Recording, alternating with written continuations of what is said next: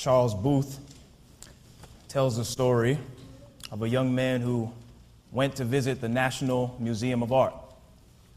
While he was there looking at the different paintings and artifacts of that nature, one painting in particular arrested his attention. So he stood there for a great while just staring at this painting. The title of it was Checkmate. He stared at this painting for what seemed like 1, 2, 3, 4 hours. Security guard on duty was walking past, seeing this young man, and of course he wondered to himself, this is strange. What in the world is he looking at so intensely? The man kept on staring, kept on looking at this painting. About 5 minutes before the gallery was about to close, the security guard heard the young man scream, "It's a lie." Security guard rushed over to him and said, "What are you talking about? Why are you so loud? What's going on?" He said, "It's a lie. You see, I play chess, played many games, and I've been staring at this chessboard. And what I have discovered is it's a lie. It's not checkmate. He's still got one more move." Brothers and sisters, I'd like to let you know today that if you're under the sound of my voice and you're alive and well, no matter what hell you've gone through this week, no matter what issues you have in the workplace or in your life, if you're alive today, you've still got one more move. Still got opportunity to praise the Lord, pray to Him, and ask Him for deliverance for whatever you're going through. I told a congregation back home the other day I had the privilege and opportunity to travel to Israel in the Holy Land. And on Friday evening, I traveled to the Western Wall, where the Jews consider that place very sacred and very holy, and where they pray and read the scriptures. But don't you know, on that Friday evening, as the sun began to set in the sky, they weren't just sitting there reading the scriptures, and they weren't just sitting there praying. I watched them, brothers and sisters, as they grabbed hands and began to dance as the Sabbath day began, even the Orthodox ones. Believe it or not, I danced with them because they were happy to celebrate the coming of God, that God would dare spend any amount of His time with us on earth.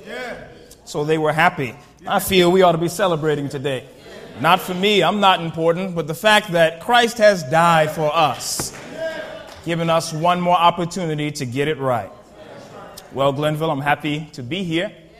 The truth is, I had the opportunity to travel to this church while Myron was here a while back, before I knew I was coming here. And I was sitting here. Actually, I sat right there, over there in the corner, and I was watching the service as it went on. I was with you, Sister Moore. I think you remember. I came with Nathaniel Lyles, one of your former pastors.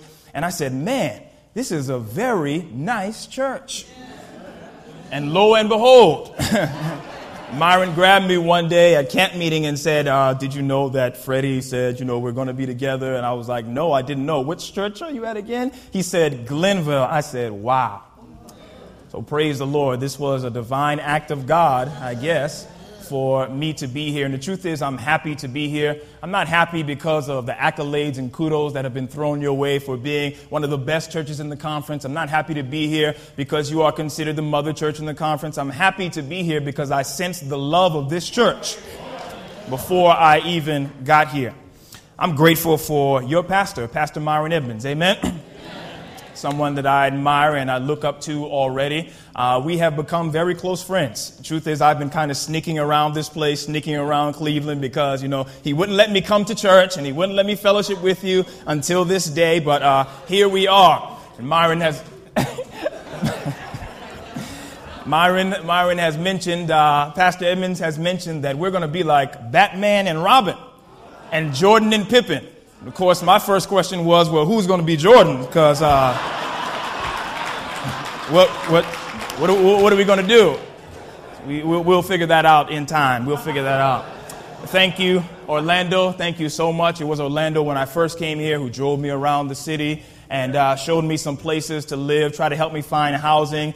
He definitely knows this area well. And thank you so much for the gifts. This is the first time in my life I've received gifts. So many gifts without having done anything yet. But let me allay your fears and allay your concerns. I'm a good Southern gentleman, and so I work for my money. I have a good work ethic, and I don't mind working for you. And you can be assured that as I'm here at this church, there is nothing that you could ask me to do if it is in keeping with God's word. And I have the resources to do it. I will do it. Amen. Thank you so for the gifts. As you know, we're in the 40 for Fruit series, studying the Holy Spirit and being productive through the Spirit. If you are concerned about that, you may go to Scripture and find out that what we are saying is exactly what is found in Scripture. All three members of the Godhead want us to produce fruit. Amen?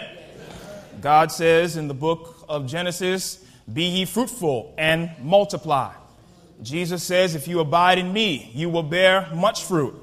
And even the Holy Spirit, when he is invited into our lives, brings the fruit of the Spirit. Amen. I'm grateful to be in this 40 for Fruit. I've had a good time on the prayer line with all of you, talking and discussing and just praying. And many times you don't know because you couldn't see me on the phone when I was actually preaching in my PJs, 8 o'clock in the morning, standing up preaching to you. And I felt like we were having prayer meeting on the line every single morning. Well, no, you just didn't come to hear me. You came to hear a word from the Lord. Amen? Will you turn with me in your Bibles to Matthew chapter 3? Matthew chapter 3, verses 1 through 12.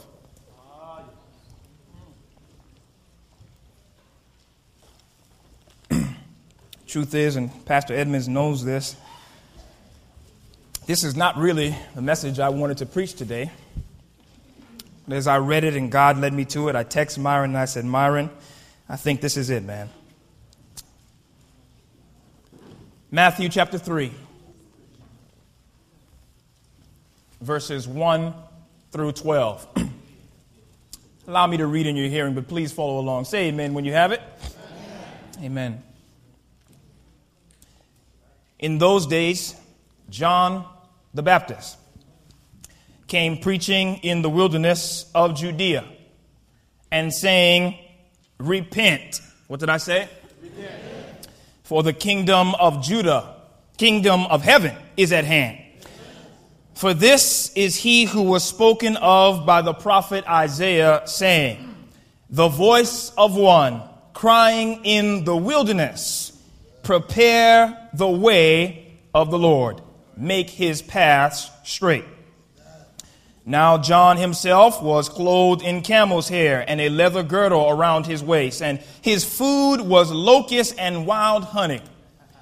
Then Jerusalem, all of Judea, and all the region around Jordan went out to him and were baptized by him in the Jordan, confessing their sins.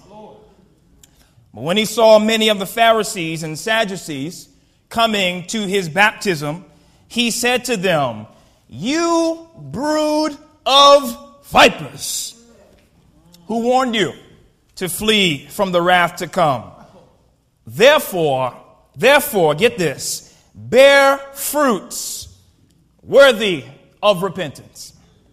And do not think to say to yourselves, we have Abraham as our father. For I say to you that God is able to raise up children to Abraham from these stones. And even now the axe is laid to the root of the trees. Therefore, every tree which does not bear good fruit is cut down and thrown into the fire." Verse 11, "I indeed baptize you with water unto repentance, but he who is coming after me is mightier than I, whose sandals I am not worthy to carry. He will baptize you with Holy Spirit and fire.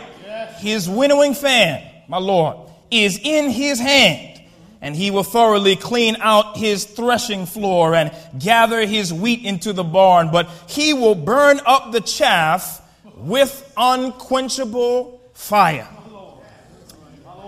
I don't preach long, so I want to speak to you briefly on the subject, fruits and roots. Fruits and roots. Shall we pray? Merciful Father, if I have offended thee in any way, forgive me now. I ask God that you would hide me behind the cross. Nothing else is more important than your word. I ask God that as we study this text and as we study this scriptural passage, we may be led to understand what you desire of us. Teach us truths that are pertinent for salvation. Help us along the way. Guide us and lead us, God. Even rebuke us if you have to. Father, when it's all said and done, let nobody remember the messenger. Not even so much the message, but the master that is in the message. Help us, God. Bless us. And if you never do another thing, save us into your kingdom. In Jesus' name, amen. Most people believe that Paul was the greatest preacher in the New Testament. But I believe today there was no preacher quite like John the Baptist. His fashion sense alone separates him from everybody else in his time period. The Bible says he never wore a suit. He did not wear the traditional religious garb of the day. The brother only wore a leather girdle and camel's hair. His diet was questionable at best, as he only ate locusts and wild honey. His dwelling was less than favorable as well. John lived in the wilderness by himself with no friends and companions to call on. And John preached one message and one topic his entire pastoral career. Repent and be baptized, for the kingdom of heaven is at hand. John did not sugarcoat anything. The boy preached so hard and so straight, people in the audience listening to him would be slain in the spirit and cut deep to their hearts. It was almost as if John was speaking directly to them.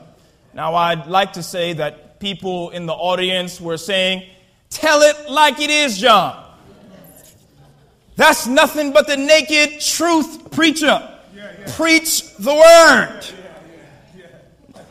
But the truth is, I want to believe that there wasn't much shouting going on during John's preaching. John told the naked truth with no clothes on.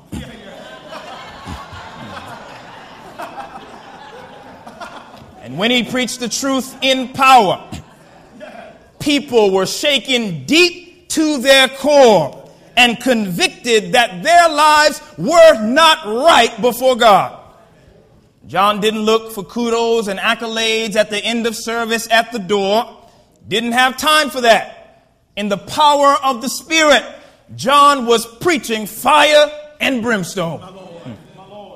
In fact, I don't even believe, Pastor, that he was preaching according to the standard homiletical rubric. Don't believe John had a soft introduction to ease the audience into his message. I doubt it if he took time to try and break down every word in the Greek and the Hebrew. I don't believe there was a nice sounding B3 Hammond there in the Jordan River with him to soften the mood of the people, or a beautifully singing praise team to lift his spirits before he started preaching. John just preached the word. No illustrations. No stories. He did not preach, "It's your best life now." He did not preach anything close to a prosperity message or sowing a seed. Just the plain, unadulterated truth of God. No, I don't believe there was much shouting going on during John's preaching. In fact, today I would be very likely inclined to agree with Bishop G.E. Patterson, who said that there are some messages that it would almost be a sin for people to shout on. Some messages, brothers and sisters, at the time of God's appointing, offer such scathing rebukes and such burning truth that people ought not shout, but instead take a look at themselves. In the light of God's word, and wonder, am I right before the Lord? Am I doing what is necessary to be saved? Sister White puts it this way. She says, God does not send messengers to flatter the sinner. He delivers no message of peace to lull the unsanctified into a false sense of security. But he lays heavy burdens upon the conscience of the wrongdoer and pierces the soul with arrows of conviction. I love Ellen. And it is not until the penitent person is bowed low before God and asks the question, God, what must I do to be saved? That God sticks his hand deep down into their lives and brings them up into the newness of life. Well, such were the messages that John was preaching. The Bible says that where people were coming from near and from far to the Jordan River, and they would be repenting of their sins. There was something about John's preaching that even the unchurched and the unsanctified recognized the voice of God.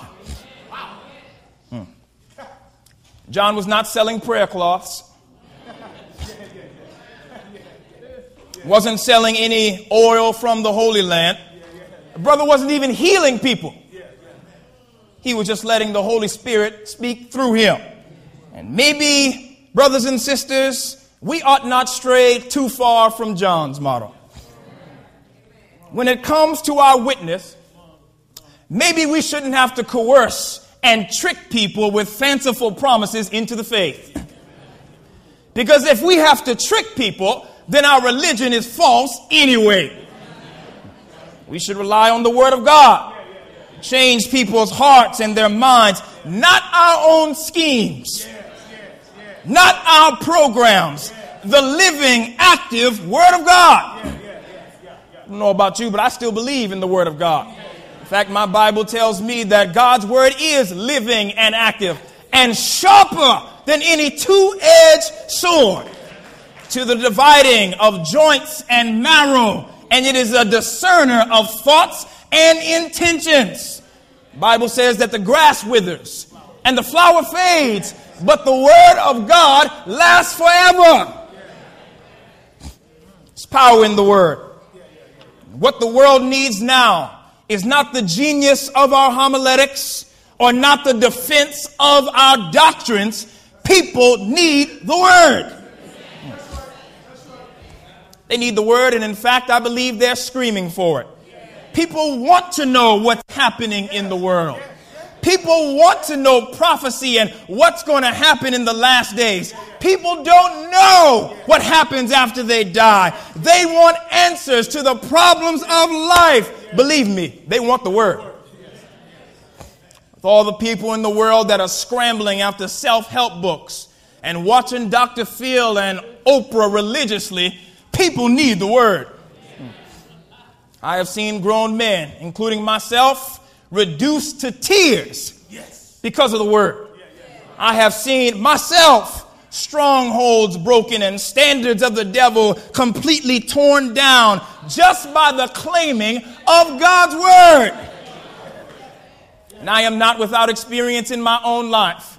In fact, I remember when I was younger, I really wanted nothing to do with God or the church. And when my father came to me and told me, son, I think you would make a great preacher, I almost looked at him and laughed because it did not seem appealing to me to see a grown man on a pulpit yelling at everybody else.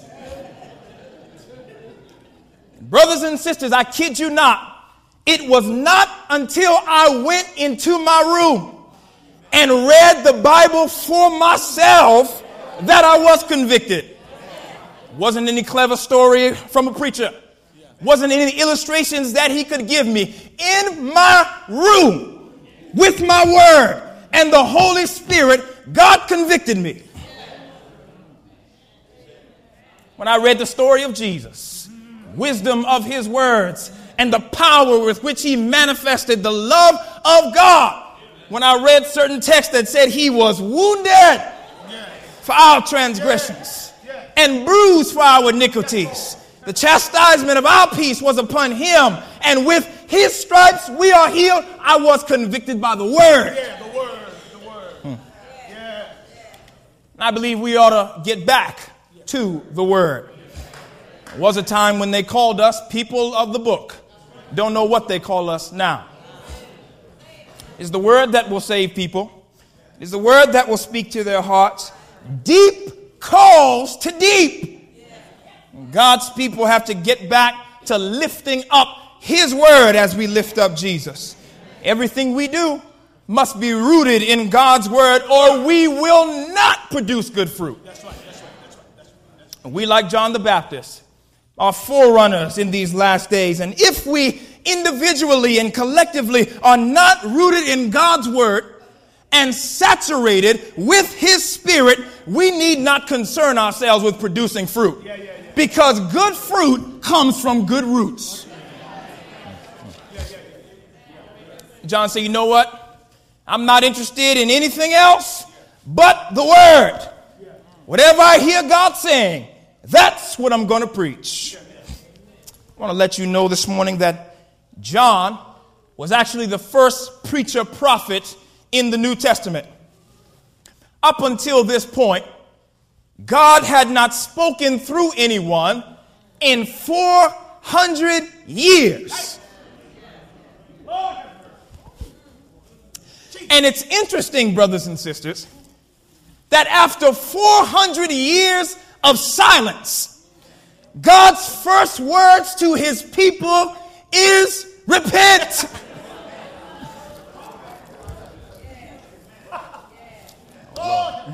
To understand why he preached this way, maybe we ought to understand the time period. It was about this time that Jesus was about to come to the Jordan River and be baptized and begin his public ministry. And John had been chosen by God to call out his people so that they would be ready to accept Jesus. Paul says that when Jesus came to earth, it was the fullness of time. What was it? The fullness of time, meaning it was the right time. And Sister White adds on that God's timing knows no haste and no delay. Everything that God does, whenever he decides to move, whenever he gets up and stands up and moves in our lives, it's always the right time. Never too early, never too late. It's just the right time. Paul says that when Jesus came, it was the fullness of time. Well, why do you say that, preacher? Well, there are many historical facts that lead us to this conclusion. The Roman government controlled almost all of the nations roundabout, so most of the nations were under one government. Mostly everyone spoke the same language, so everybody could communicate. Most of the roads were connected, which meant that after Jesus healed people and after he rose from the dead, it made it easier for the gospel to go out to other parts of the world. It just makes sense. But more than that, the word fullness comes from the word pleroma. Say pleroma. Meaning to be filled up, like a cup that is overflowing. And during this time, I need you to get this, brothers and sisters, God's people had been so stagnant in their faith and so steeped in legalism of the scribes and Pharisees that they had almost obliterated the gospel of grace, mercy, love, and freedom that Christ came to set up. She says, Sister White that is, that the priests in the temple had lost the significance of the service that they were performing. In fact, it was so bad, they were more like actors in a play. The ordinances which God himself had set up and appointed were now the means of blinding and hardening the heart. God could do no more through his people at this time. She says the pastors weren't even preaching the truth anymore. They were just preaching what they wanted to preach. The religious rulers of the day were giving people false means of salvation. And the fruit of God's people was not salvation and not grace. It was just legalism. She says that Christ was sitting in heaven. The Son of God saw how man had become the victims of satanic cruelty. In other words, the earth had become so morally depraved that more and more people, their human bodies were becoming the habitation of demons. People did not know where to turn for their spiritual needs. They had heard no word from the Lord in 400 years. They were like sheep without a shepherd. Moral degeneracy had reached an all-time high. Mankind could not endure any longer without Christ stepping in. He had to come at that time. You can be sure, brothers and sisters, that when this generation reaches its pleroma moment, when depravity and sin is at its fullest point and mankind can no more endure, Christ will burst through the clouds. And he will come and get his people. But the word for today is just as it was in the time right before Jesus. God sent John to preach repentance and baptism. And you know, with no regard for feelings, this is a bad boy. With no regard for feelings, sermon after sermon, John was calling people to lay down their sins and get ready for the coming of Jesus.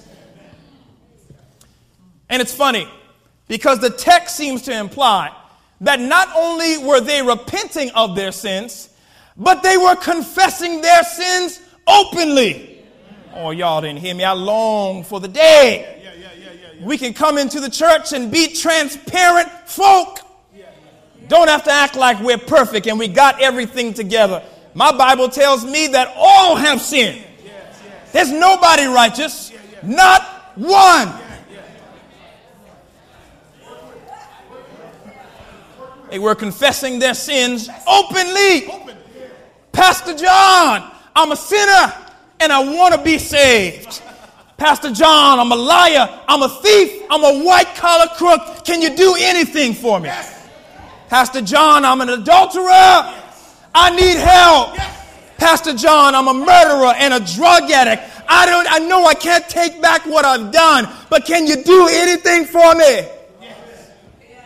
Yes. I want to be saved. Yes. John would take them and bury their sins beneath a watery grave and lift them back up into the newness of life. Oh, thank you, Jesus. So John was rebuking people so that they could get their lives in order. Notice, brothers and sisters, John is not preaching to some heathen nation or some pagan people. He is not speaking to people that are outside of the commonwealth of Israel or who have no concept of God. He is in Judea, Jewtown, where everybody's supposed to know God. He's preaching to God's own people. Bible goes so far as to say that he even rebukes the religious elite of the day, the Pharisees and the Sadducees. My Lord. These were the people that most of the people looked up to. The Pharisees were the most vocal and influential sect of the day. They were orthodox and conservative legalists, and they had 600 laws or so on top of the law that God gave just to keep people in line. Sadducees were the wealthy aristocrats of the day. They were extremely self-sufficient to the point of denying God's involvement in everyday life. They denied the resurrection of the dead. They denied any afterlife. They denied the existence of a spiritual world that included angels and demons. And the Bible says that on this day in the text, a group of Pharisees and Sadducees came to the part of the Jordan River where John was baptizing. Sister White mentions that many of the scribes and Pharisees had come to John on many occasions, confessing their sins and seeking baptism. But she said that John was not impressed, but in fact he was impressed by the Holy Spirit that many of these men had no real deep-seated, deeply rooted conviction of sin. They just thought the Messiah was coming to restore Israel. So they thought that if they got baptized, they would find favor with Jesus and strengthen their influence on the people. Most of them only got baptized because they knew John would be close with the coming Messiah, and they did not want to be left out. So John, under the unction of the Holy Spirit that day, calls them out, and he says to them, "You brood of vipers." As we say back home, you snakes in the grass. Who warned you of the wrath to come? Therefore, bear fruit that is worthy of repentance. Now, the truth is, I struggled with this text for a while. And then God laid it on me. The fruit that God wants us to bear can only come from repentance, brothers and sisters. John was saying, let your life prove that you have had a change of heart. In other words, where is the evidence of your salvation? And I was even rebuked by this text because many times I find myself claiming to be a Christian and then breaking the third commandment. The third commandment says that we ought not take the name of the Lord in vain. And if I call myself a Christian, a follower of Christ, and I'm not living up to what I have said, and if my fruits and my words and my actions and my deeds are not in harmony with him, then I am taking his name in vain. Y'all ain't with me today. The truth is, if I'm taking his name in vain and living a double life, then I've got a root problem.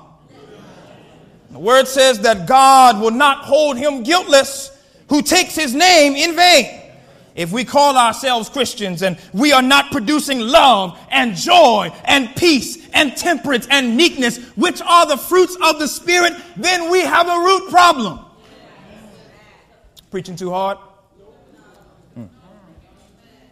And if we are Christians by day and devils at the stroke of midnight, I say we have a root problem. Don't have love one for another, Daniel. We have a root problem. If we are not surrendered to God, we got a deep-seated root problem. The Bible tells me that a tree is known by its fruit. The nature of the tree will determine what it produces. We have to ask ourselves, what are we producing? John said, brothers, the axe is now at the root of the trees. And every tree that does not bear good fruit is cut down and thrown into the fire. I didn't want to preach this. I didn't. The Pharisees and the Sadducees were legalistic, self-righteous, ill-motivated, position-seeking imposters. They were doing everything to give a form of godliness, but denying the power thereof.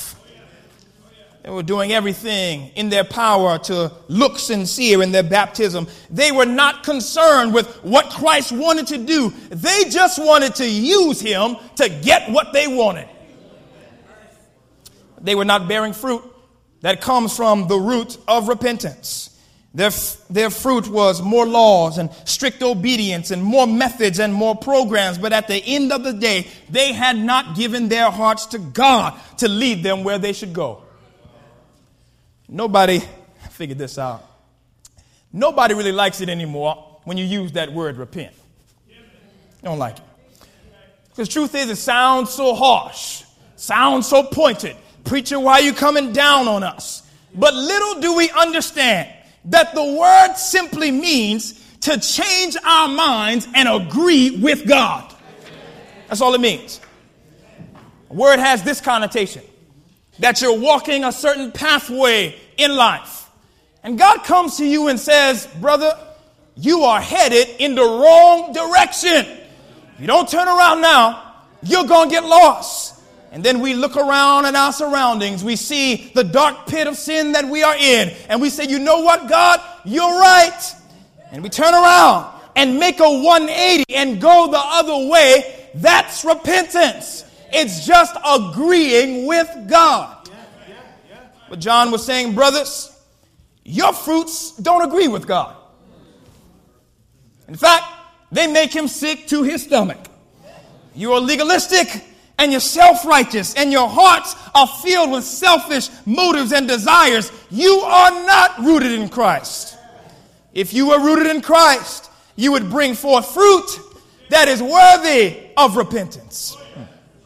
Brothers and sisters, as we approach the last days and the coming of our Lord, God convicted me that we as his people and he as our God, we have to be one in agreement. Am I right about it? And the only way we're going to be in agreement with God is if we plead the baptism of the Holy Spirit.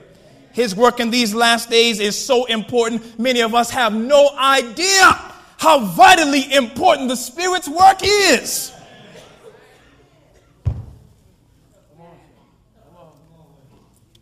His work is so important that if we miss out on what he is trying to do, we will be out of harmony with God, even as his church.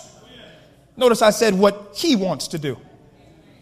We have so many programs and methods and rules and regulations.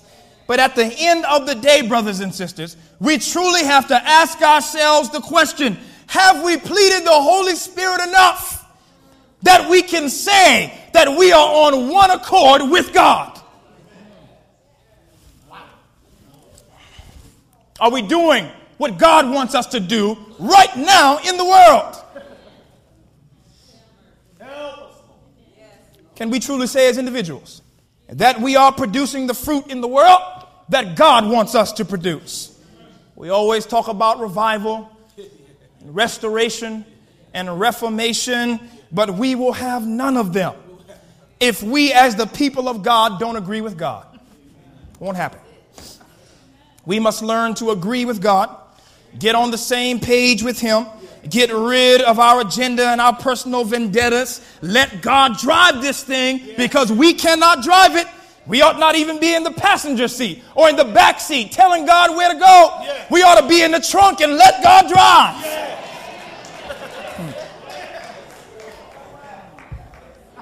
Question we ought to be asking is, what does God want from me and my life? John said, brothers, bring forth fruits that at least agree with God. Understand this, brothers and sisters. All of us are producing fruit. No question about that. All of us are producing fruit. But some of our fruit just does not agree with God. Look at verse 10, Matthew 3. Jesus. I'm almost done. Have mercy on us, Lord. Verse 10. And even now, Yes. the axe is laid to the root. To the what? To the root. Of the trees. Therefore, every tree which does not bear good fruit is cut down and thrown into the fire. Now notice this. Notice he does not say every tree that does not bear fruit. He says trees that do not bear good fruit. Because the fact is, all of us are trees. And all of us are bearing fruit. The only question is, what kind of fruit are we bearing? Well, the Bible tells us in Galatians 6, 7 through 8, be not deceived. God is not mocked. For whatsoever a man soweth, that shall he reapeth. Sow to the Spirit, you will reap of the Spirit. But if we sow to the flesh, we will reap corruption. We have roots that are deep in our own devising sometimes, and our own inclinations, that it ultimately leads us to become unhealthy trees, which in turn produces bad fruit. Or, brothers and sisters, we can have roots so deep in God's will and so watered with his word and so saturated with his spirit that we become healthy trees. And then it is inevitable that we will produce good fruit, that fruit that God wants us to produce, and that fruit that agrees with him.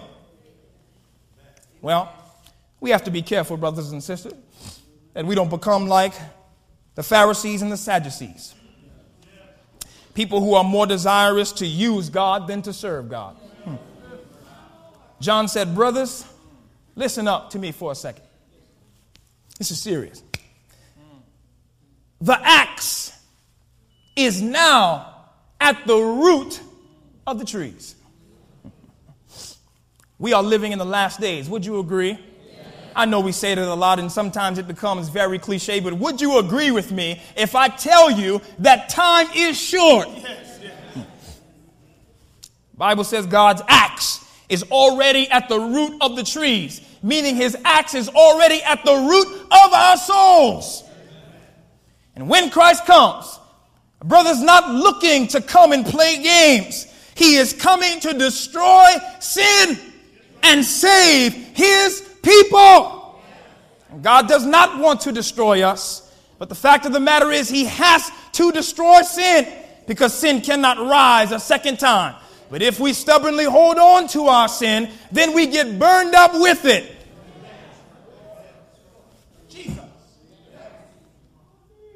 Understand, brothers and sisters, that we to God are like precious trees that he has planted with his own hands.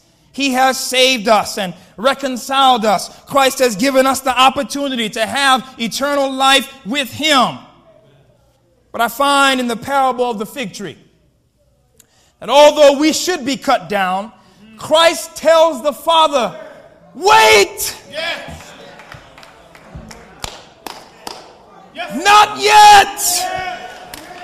Yes. Wait! Give them more time! Yes. Let me fertilize them a little bit. Let me water them with my Holy Spirit. Let me help them. Wait, God! Christ is pleading for our salvation. Yes. And angels are holding back the winds of strife, lest they should blow on us.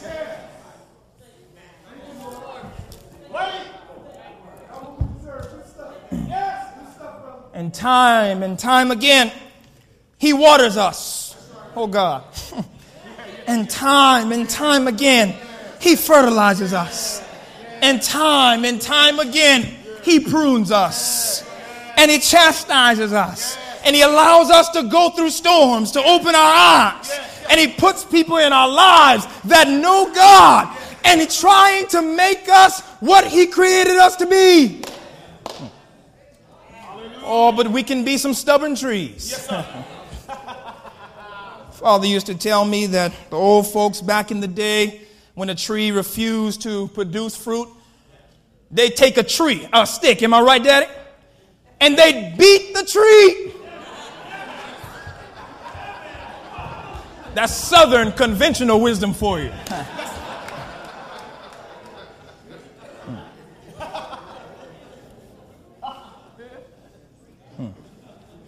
We can be stubborn.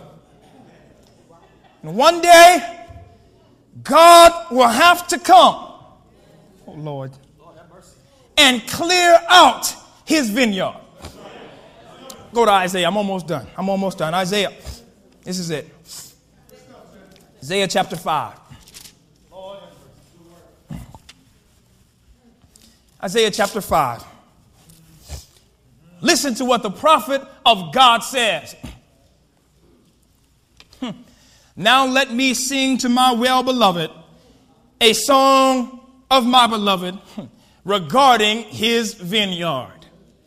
My well-beloved has a vineyard on a very fruitful hill. He dug it up and cleared out its stones. Jesus intervened in our lives and put distractions out of the way.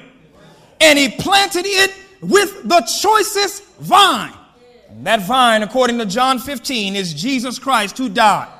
He built a tower in its midst. If you know anything about vines, vines actually climb upward and they wrap around whatever. And so I believe this tower is the Holy Spirit. And also he made a wine press in it. So he expected it to bring forth good grapes. He did everything possible. So he expects that it should bring forth good fruit. But it brought forth wild grapes. And now, O inhabitants of Jerusalem and men of Judah, judge please between me and my vineyard. Look at this. What more could have been done to my vineyard? What more could Christ have done that I have not done in it? Why then, when I expected it to bring forth good grapes, did it bring forth wild grapes? Oh, Lord, have mercy. And now, please, tell me what I will do to my vineyard. I will take away its hedge and its protection, and it shall be burned, and break down its wall, and it shall be trampled down. I will lay it waste. Oh, God. It shall be pruned. It shall not be pruned or dug. But there shall come up briars and thorns. I will also command the clouds that they rain no more rain on it. God says, I've done everything. I have left heaven and died on the cross. There is no other God that would do that for us. There is no other religion that conceives of this type of God that would leave his throne to die for sinners. It does not make sense. God says, what more could I have done? I've hedged it in. I've watered it. I've removed the stones. I've built a tower. Why did they bring forth wild grapes? Oh, I love that song. It says his truth is marching on. Has one verse that says he is trampling out the vintage where the grapes of wrath are stored. Brothers and sisters, I'm done. Everything necessary for our salvation has been done. And God loves us so much that he will wait time and time again for us to surrender our lives to him in true repentance. Does not the Bible say that he stands at the door and he just knocks, wondering if we will answer? But the time is short now. John the Baptist says that the axe is in his hands. And in a little while, God will do what any good gardener would do. He will take his axe and lay it at the root and sever all ties.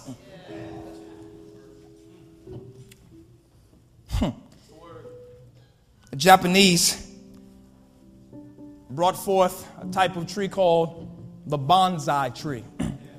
You've heard of it. It's significant because this tree is so small.